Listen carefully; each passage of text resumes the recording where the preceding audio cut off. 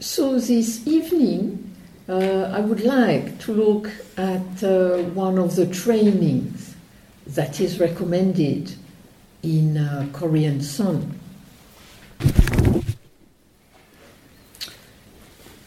So, when we cultivate meditation in the Korean Sun tradition, one thing that is generally emphasized is that we need to cultivate, we need to practice together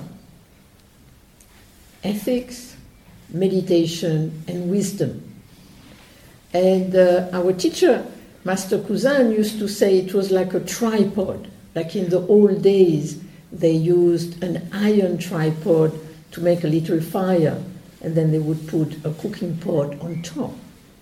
And he used to say the three training are like the kind of the tripod, because you have the three legs, then you can put the pots, you can make fire, you can cook. But if you only have one leg, not much is going to happen. If you have two, not much either. So you really need the three so that it's stable and then it can have a very useful function. And he said in the same way, ethics, meditation, and wisdom are the three training that we need to cultivate. Mm-hmm. So when we do this question, what is this? We have to see that it is within this framework. So in a way, the questioning is not separate from the ethics or from developing the wisdom. And so the way they looked at is that each of these is a practice. So ethics is a practice, meditation is a practice, wisdom is a practice. And these three practices are actually going in a way to help each other so that we can cultivate in a beneficial way. So the ethics will help the meditation, will help the wisdom, which in turn will help the ethics, and so on and so forth. So the three are seen as very complementary and very beneficial to each other. So this evening, that's what I like to look at, is a fact that in Korea, the ethics is really seen as an essential part of the practice. In some Zen tradition, for example, like in Japan, ethics is seen as coming from the practice of meditation and awakening. So they see that before you awaken, don't bother with ethics. And only if you awaken, then you really will have the perfect ethic, which can be a little problematic sometimes. But like here in Korean Sun, they kept the same emphasis that you will also find in Chinese Chan. That you don't wait till you are awakened to have the perfect compassion or the perfect ethics, but that actually cultivating ethics is really an essential part of the training. So first I like to look at two quotes by two great Korean ancient teachers. One is Chinul, and Chinul was in the 12th century the monk who founded the temple where we train, and the monk who advocated this sudden awakening followed by gradual practice. And this is what he says: to have no wrongdoings in the midst of the mind is a precept. To have no giddiness in the midst of the mind is concentration. To have no foolishness in the mind is wisdom. So he's saying that in a way we need to cultivate these three together. So the first one, to have no wrongdoing in the midst of the mind. And this would be very much seen, because it's very important to see that ethics in Buddhism, and also especially in the Korean Sun, is not seen as, in a way, just from the restraint point of view. Don't do this, don't do that, just for its own sake. So it's not seen as kind of like the precept as sacred, and the idea is just to keep to the precept no matter what happens, so that they would be seen as kind of like a sacred endeavor, fixed for all times. But the way they see, because it's a training, they see it as something we cultivate. So in a way, it's something we aim for, we orient toward, we try again and again. So it's actually not about perfection, but it's actually about harmlessness. So it's really this basic idea of the Buddha, when he said one of the right intention is actually thought which have no ill will, which have no aggressivity, and where there can be some renunciation. So in a way, when you look at the precept, you're not looking at you must not do this because everybody say you must not do this. That's the way it works. But actually, you are encouraged not to do this because it's harmful to yourself, but even more so, harmful to others. So then the precept, then the ethics is very much connected to compassion. That it's not actually a training of purity, because often ethics is seen as a training to become pure or to keep purity. Here, not at all. It's totally connected with compassion, with wisdom and compassion. This is actually the framework for the ethics. So in a way, when he says no wrongdoing, basically he's looking at the fact that the intention, that our thought are not leaning, orienting, taking us toward harm to ourselves, to others, either through ill will, either through hatred, or through taking advantage, through greed, or whatever it might be. So it's kind of really looking at that. When he said no wrongdoing, he's really looking in terms of harmfulness. How are you harming yourself? Are you harming others? And then he says, because again you have the street training, he said, in the midst of the mind, to have no giddiness, so to have no agitation. In the midst of the mind is concentration, which means meditation, which we have been practicing for some time. And then to have no foolishness in the midst of the mind is wisdom. So this is more about clarity. It's kind of, are we clear? And generally the idea, are we clear about impermanence? Are we clear about conditionality? So it's kind of looking at what is this experience? Are we clear about this experience, or are we misperceiving this experience? Then there is another quote, and this is by Wonyo. So Wonyo was a little earlier than Chinul, if I remember my date correctly, which I'm not sure about here, maybe 8th, 9th century, but I did not check. And Wonyo was really kind of a great, in a way, systemizer. He's really unified different school together. He's really known as kind of trying to, different texts, different kind of school, and he's kind of tried to unite them. He's actually famous for not going to China, on his way to China. Because he was on his way to China to go and get the great teaching. Because in those times, if I'm not mistaken, in the 8th century, there was great master, and he was going to really go to China and practice really hard and awaken for the sake of all beings. But then on the way, so he kind of, he walks through the south, he walks through the north.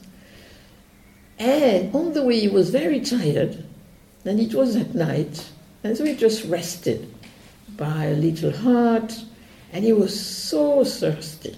And he could not really see, because, in those days they did not have, iPhone with lights and things of that nature. And I presume his candle were not kind of, his matches, he did not have that either. So it's dark, it's in the night, he's really tired, so he kind of sit and rest. And he's kind of, really thirsty. So he's looking around. And then finally he sees, kind of in the darkness, a bowl with some water. And he's so thirsty, great, bowl, water, and he drinks it. And it's really refreshing. And then he goes to sleep. And then the next morning he wakes up, and he sees a bowl, and he sees that actually it's kind of a dirty bowl. And in it, the water is horrible. Mm-hmm. The light of the day, it's full of kind of stuff in it, and it's kind of, last night he thought it was kind of pure nectar. And then in the morning, it sees actually it's kind of fairly kind of, muddy, unpleasant water. And just seeing that, he had two such different perceptions of the same thing, he had a breakthrough. He had, wow! And then he realized, I don't need to go to China. This is, wow! This is the great truth, let go of perception, etc., etc. So then he did not go to China, then he stayed in Korea and became one of the great teachers of his day. So that's Won-Yung. And he says, however well you practice meditation without moral discipline, you will be like someone who is shown the way to a treasure house, but never goes there. However well you endure austerities, without wisdom, you will be like a person who intends to go east and head west. So again, what here is saying, you need to cultivate those three things together: ethics, meditation, wisdom. Because it's true, in the Son tradition, Son means meditation. So in a way, when you say, Son meditation, you're basically saying meditation. So they're really into meditation, there is no doubt about that. But there is always this tempering of focusing too much on meditation and saying, however well you practice meditation, if you do it without moral discipline, it's like someone shows you a treasure house and you never go there. So for your practice to really totally flourish, totally flower, totally exist in the world and not only on the cushion, then there need to be this practice, this cultivation of ethics. And then again, back to practice. When he says austerity, he means really like hard practice. Like when you really, really hard practice, a bit like what you did during the week. And then, however well you endure austerities, without wisdom, you will be like a person who intends to go east and head west. So that kind of, again, these two teachers were pointing out, we really need to cultivate these three together. And then, in Korean song, there is ethics, and then you have different framework for ethics. And what is interesting in Korean song, like in Chinese chant, is that at some point in China, in the 4th century AD, 5th century AD, they felt, because you had all the text what come from India, and then there kind of was this idea, we need to have an ethics which correspond to our aspiration. Because at the time you had the monks precept, you had the nuns' precept, you had the very short 10 precept for the lay people. And then they felt there needed to be something which could be applied to everybody, monks, nuns, lay people. And something which was a little more practical and a little more universal. And so they created a text which is called the Brahmajala Sutta, which has nothing to do, very little, just a little bit, with the Brahmajala Sutta in the Pali text. And they created, they say the text is from the Buddha, of course, but it's a little later. It's very obvious that you can, because actually I translated the text. And the reason I translated the text when I was in Korea was because this is very much part of the lay people's life, monks' life, nuns' life. Like for the monks and the nuns, at least once a month, they will be reciting the precept. For the lay people, every year they take the precept. So what is interesting with this precept, with this ethics, is not kind of, it's not like a baptism, this is it, you get the precept, this is forever after. But it's really seen as a practice. It's actually seen as an orientation, it's seen as an aspiration. So it's not thinking, no matter what, I need to be like this all the time. They realize it's not possible. But it's an aspiration, it's a training, so you endeavor to cultivate those different precepts to whatever ability you have. And then very likely you will fall short. And then you take them again to remind yourself, what is my intention? What is my aspiration? And so in Korea, what happened over time is that I, like everybody else, once a month, you had the precept master who would read the precepts in Chinese, Korean. And over time, I started to understand what he was reciting. Because at the time, you could not find really translation of the text in English. So over time, I understood what he was saying. And over time, I realized, hey, lots of the things that we do in the temple is because we are cultivating this precept. Like sometimes I would see Master Kuzan, whenever he would meet a cow, because sometimes there was cow passing, he would meet the cow and then would go to the cow. Say something to the cow, touch the cow. And I wonder, what is he doing this for? And then actually, he was wishing the cow that she had a good rebirth and become a Buddha next time. I thought that was sweet. So, and this actually comes from the precept. It's kind of one of the precepts. Whenever you meet an animal, you wish for them to awaken at some point. And so I realized, oh yeah, there is this ethical framework and it makes a difference to what they do. And so I became very interested in the text. I translated it. I then also, when I finalized it, after I stopped being a nun, I realized there was different translation and things of that nature. So I'll just kind of present some of these things.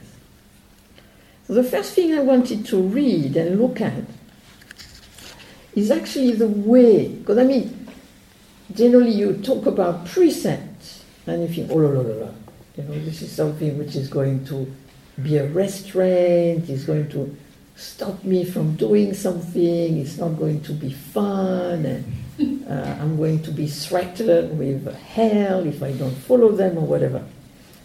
But here, this is the way it's presented. If you cultivate the precept, it will be like seeing the light of a fire in a dark place. It will be like a poor man finding a jewel.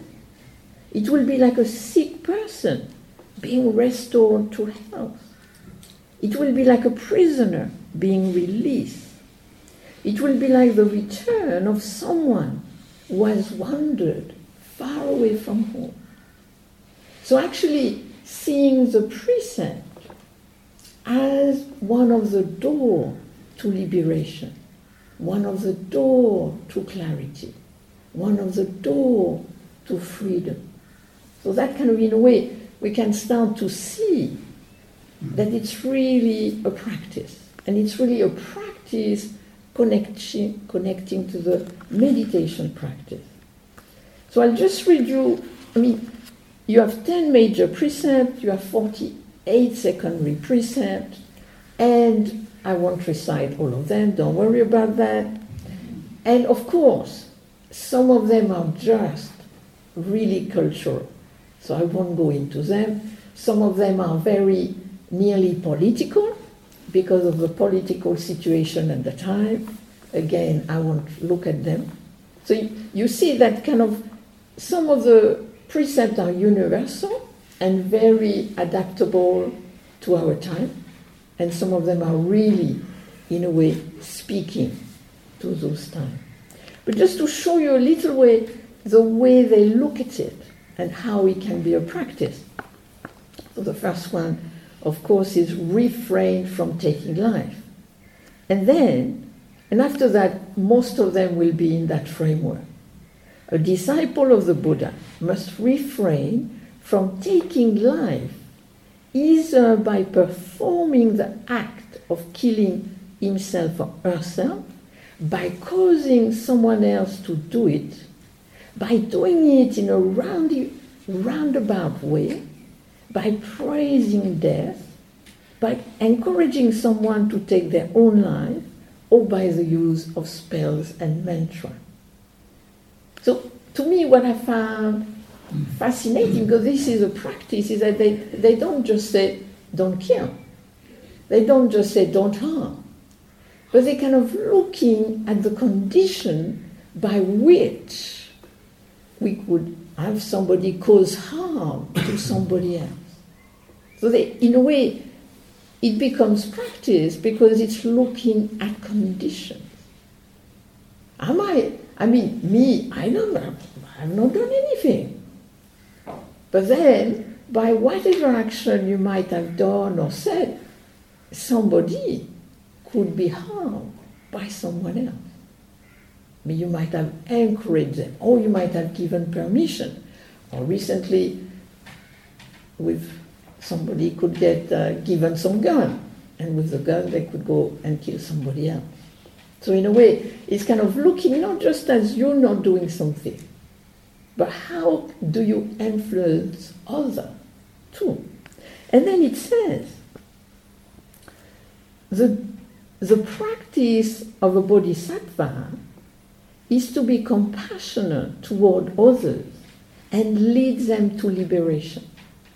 So in a way, this is a practice, like if you do the Korean sound meditation, the idea is to aspire to help others. And so within that, if you kill somebody, it's really totally the antithesis of that. Not only you're not compassionate, but you make them disappear, then you can really not help them. So it's like looking at what is our practice, what is our intention, what is our orientation. And then I wanted to, another one I think is very interesting, is refrain from telling lies. And then we have the same thing. From telling lies either by doing so oneself, by causing someone else to do it, by doing it in a roundabout way. He must not create the causes and conditions for telling lies, devise a means for doing so, or actually saying them himself or herself. And here you get a little, very delicate thing. He must never convey the impression that he saw something that he did not see, or did not see something that he did see, either by physical gesture or by his mental intention. That's getting subtle, isn't it? Like, I mean, you look fine, but, I mean, right, kind of, indicate. I mean, it's kind of interesting, because he's not saying, oh yeah, I don't tell lies, but do you tell lies in another way? Or do you convey an impression of something which is not true? So in a way, what the precept here in terms of the practice is kind of like, it's not just about not doing something. To me, all this precept is about exploring. What are the conditions for doing something? And how am I doing it or not? Or how am I doing it in a certain way?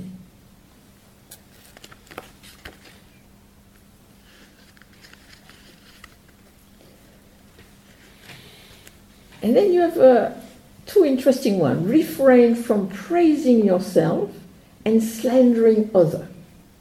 So in a way, refrain from putting somebody down in order to put yourself up. So it's kind of like, I mean, we generally try not to do it, but sometimes we might say, oh, somebody asks you about somebody, oh yeah, but really, and then you kind of like, but me, and so it's kind of like, what do we do to kind of, what do we do to others? What do we do to kind of improve our status or whatever of that nature? And then you have another one. Again, they kind of be quite subtle. Refrain from reviling others in order to spare yourself. So in a way, you put somebody down, or they're not worth it, or they're always like this, and by, in a way, being very negative about them, then you don't have to put yourself out to do anything for them. I think we're seeing a lot of this with the refugees at the moment in many different places. The refugees are making out to be this other, these terrible people, and in that way, then we feel less inclined to do something for them. Often we do this, we discriminate. It's an easy way to discriminate is by putting somebody down. And then certain category of people are always like this, so it's not worth helping them or whatever it is. It's interesting how we can, as a society, we can do this as an individual person. We can also do this. And then this is a kind of a special one.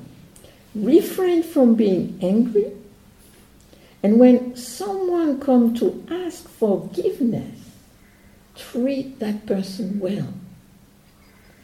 So what this point out is that, they encourage you not to be angry, and they do this in a different way.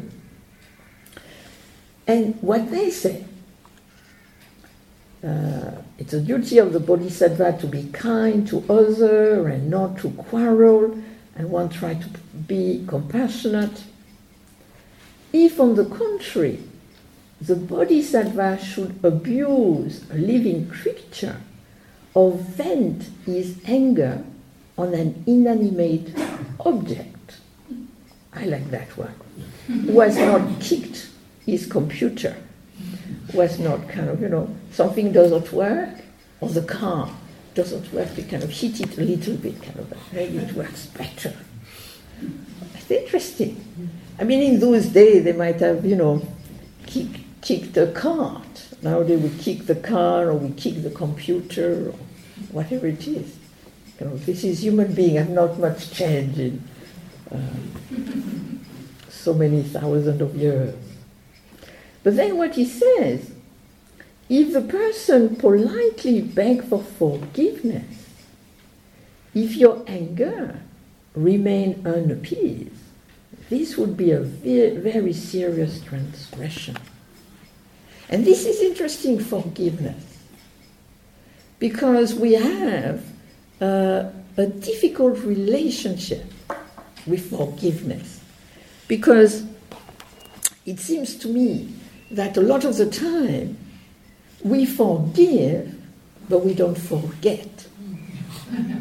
And so we might say to the person, yeah, all right, I forgive you, but later on we serve it again, but you did this, I find that interesting. When here they really are saying, if somebody asks for forgiveness, can you really accept the forgiveness, forgive the person, and let it go? Because, here it's really a practice of de-grasping. This is really a practice. And what is interesting is that in the temple, out of that precept, they had a process. That when you made a mistake, a serious mistake, then the process was that you went to somebody a little higher up, you would bow 3 times, you would say, I made a mistake. The person would say, good.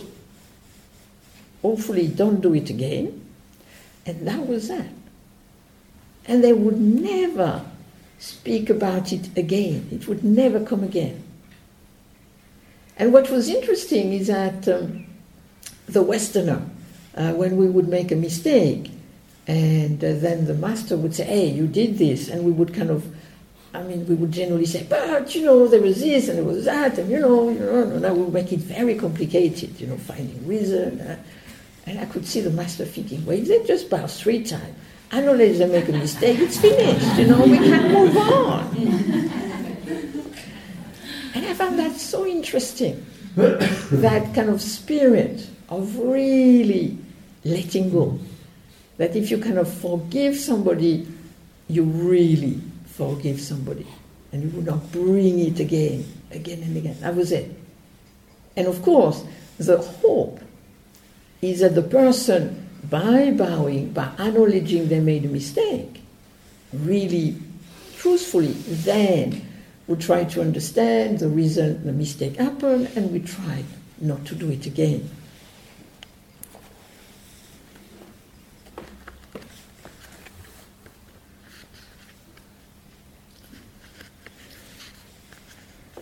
Then there is another one which will possibly sound familiar, because I think this is something you find in many religions. Care well for those who are sick. Upon seeing someone who is afflicted with a disease, one must care and provide for that person as if that person was a Buddha himself. And then it says, if you fail to nurse and give assistance to someone who is sick through sort of dislike and resentment, then this is an offense. So it's interesting. So he says 2 things in that precept of cultivation.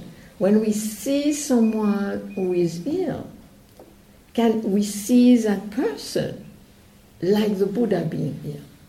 So us, in a way, being available to the suffering and really being warm-hearted toward relieving that suffering.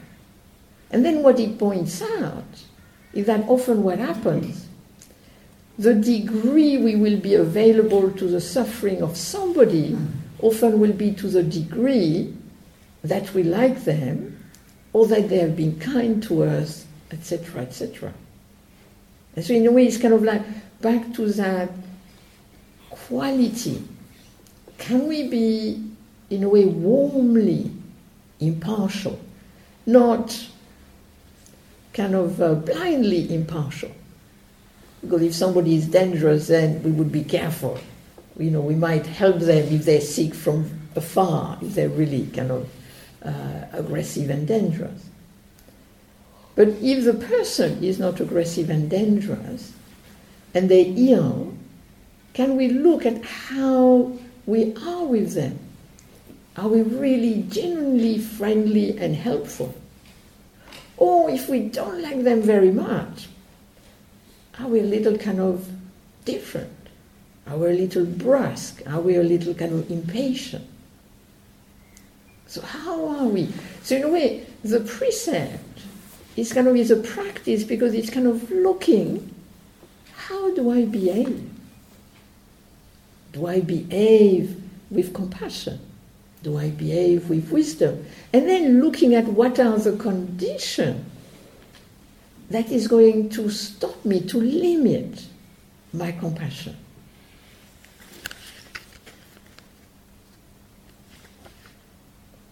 And then you have a very good one. Do not keep and have ready for use any implements for killing.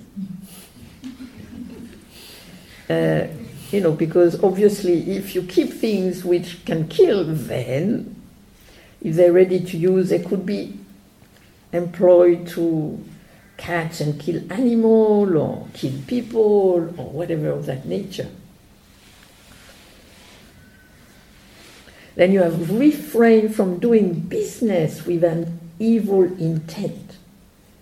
And then it becomes a little cultural. You must not buy or sell free citizen, slaves, or domestic animal. You must not sell coffin. That's interesting. Planks to make a coffin, etc., etc. Then you have another one like that too. This one. This is a very interesting one. Do not light destructive fires. Well, that's easy. I presume most of you are not, lighting destructive fire. But this is an agricultural society. And so this is a society, in Korea they still did it. And so what it says, with an evil intent. So again here, it looks at intention. When you light a fire, are you lighting the fire with an evil intent, with a harmful intent? Or are you lighting a fire in a careful way? So you must not light a fire with a nasty intent in mountain, plains, meadow from the 4th to the 9 months. And then people's house, city, etc., etc. So why the 4th to the 9 months? And it's because this is a lunar calendar, so it's kind of shift a little. And it's so that because it's a growing season. That's why you have the insect, you have the plant growing. And so you must not light, because they light fire in the field to make them more productive. And they kind of, alternate. And so when I was in Korea, my friend, the farmer monk, I would accompany him and he would put fire to the field. But never between the 4th and the 9 months, so always in the winter. In the depths of winter, just before the snow came or after the snow had finished and before you had the plant growing up or the insect, then you would light fire so that it can grow better. So you can, also the precepts are kind of in a way, for those time, very practical.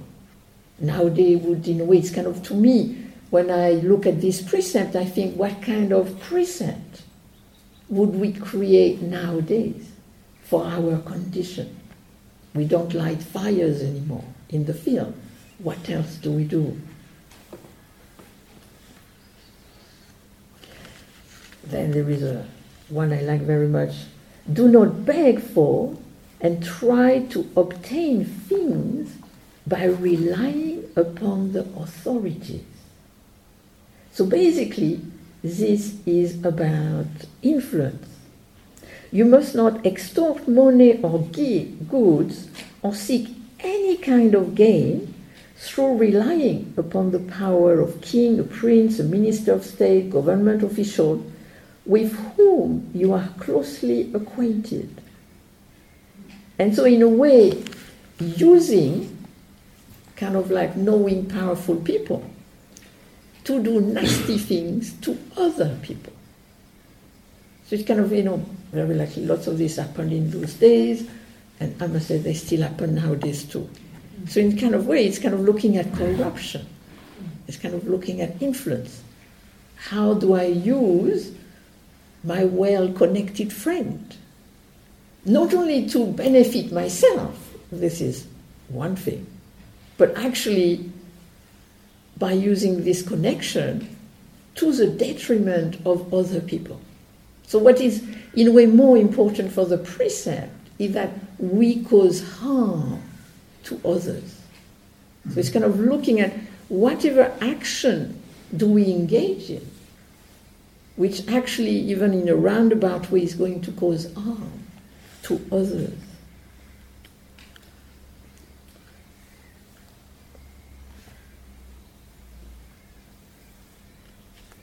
And the final one.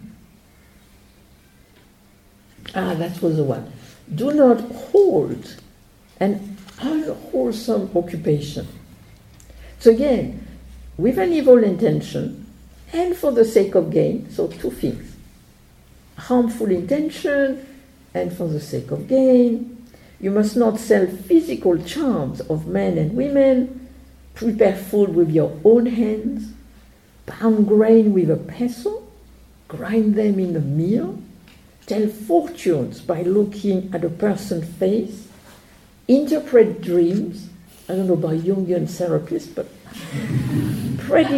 predicting the sex of a child, making use of spell and magic, performing tricks in order to deceive others, domesticating ox, preparing any kind of dangerous drugs, or concocting poison out of gold, silver, or the venom of insects. So again, it's kind of rather cultural. Nowadays we might have different things that might be a good idea not to engage in. And then the last one, pay ransom and rescue people from their difficulties. So basically he's saying, if somebody is kidnapped, again, this must have happened in those days, that people were kidnapped or different things were kidnapped, and then he said, try to rescue them, try to help them out. So, again, I don't think, you kind of get the precept and then every day you kind of do all of that. But it's more looking. I think what ethics is about is really looking at relationship. Like the meditation is really about, in a way, degrasping, building stability, building creativity. But then with that, we can also orient more ethically. And then not to see as just, I don't do something, but I do something, and at the same time, I look at the condition which will help me to be more compassionate and wise, to be open to others, to be available to the suffering of others, to find creative response to the suffering of others, and also not cause suffering to others. So in a way it's kind of really, and it doesn't mean that we can never cause suffering to others. I mean, sometimes we have the best of intention and you have a bad result. And then sometimes you have a bad intention and you have a good result. This is kind of a little some of the mystery of things. But in a way it's kind of exploring, this cultivating ethics, this training, is really exploring our relationship to ourselves, but very much to others. How do we view others? Do we view others for ourselves? Or do we view others for themselves? And in the relationship to others, can we find ways to cause not no harm whatsoever, but the least harm we can, considering the condition? And then it's kind of interesting to look at. Generally, I am not an angry person. What is it that makes me angry? It can be so many different things. Frustration, stress, busyness. This is interesting. It's kind of, in a way, for me, the precept is exploring condition. Generosity. That's an ethical quality. But what stops me from being generous? What could stop me from being compassionate? What would make me aggressive? That's what is interesting. to kind of look. We have this intention, and then part of the training is looking at the condition. So in a way, building within ourselves the stability, the equilibrium, the wisdom, the clarity, so we're more likely to be ethical. But also look at the condition when we're not. And how can we work with that also? And this is in a way the reason they take the precept every month as a reminder. This is our intention. This is what we want to train. This is what we want to cultivate. And why the lay people take it once a year, again as a reminder, oh yeah, that's what we intend. That's what we want to work with. That's what we want to cultivate. So.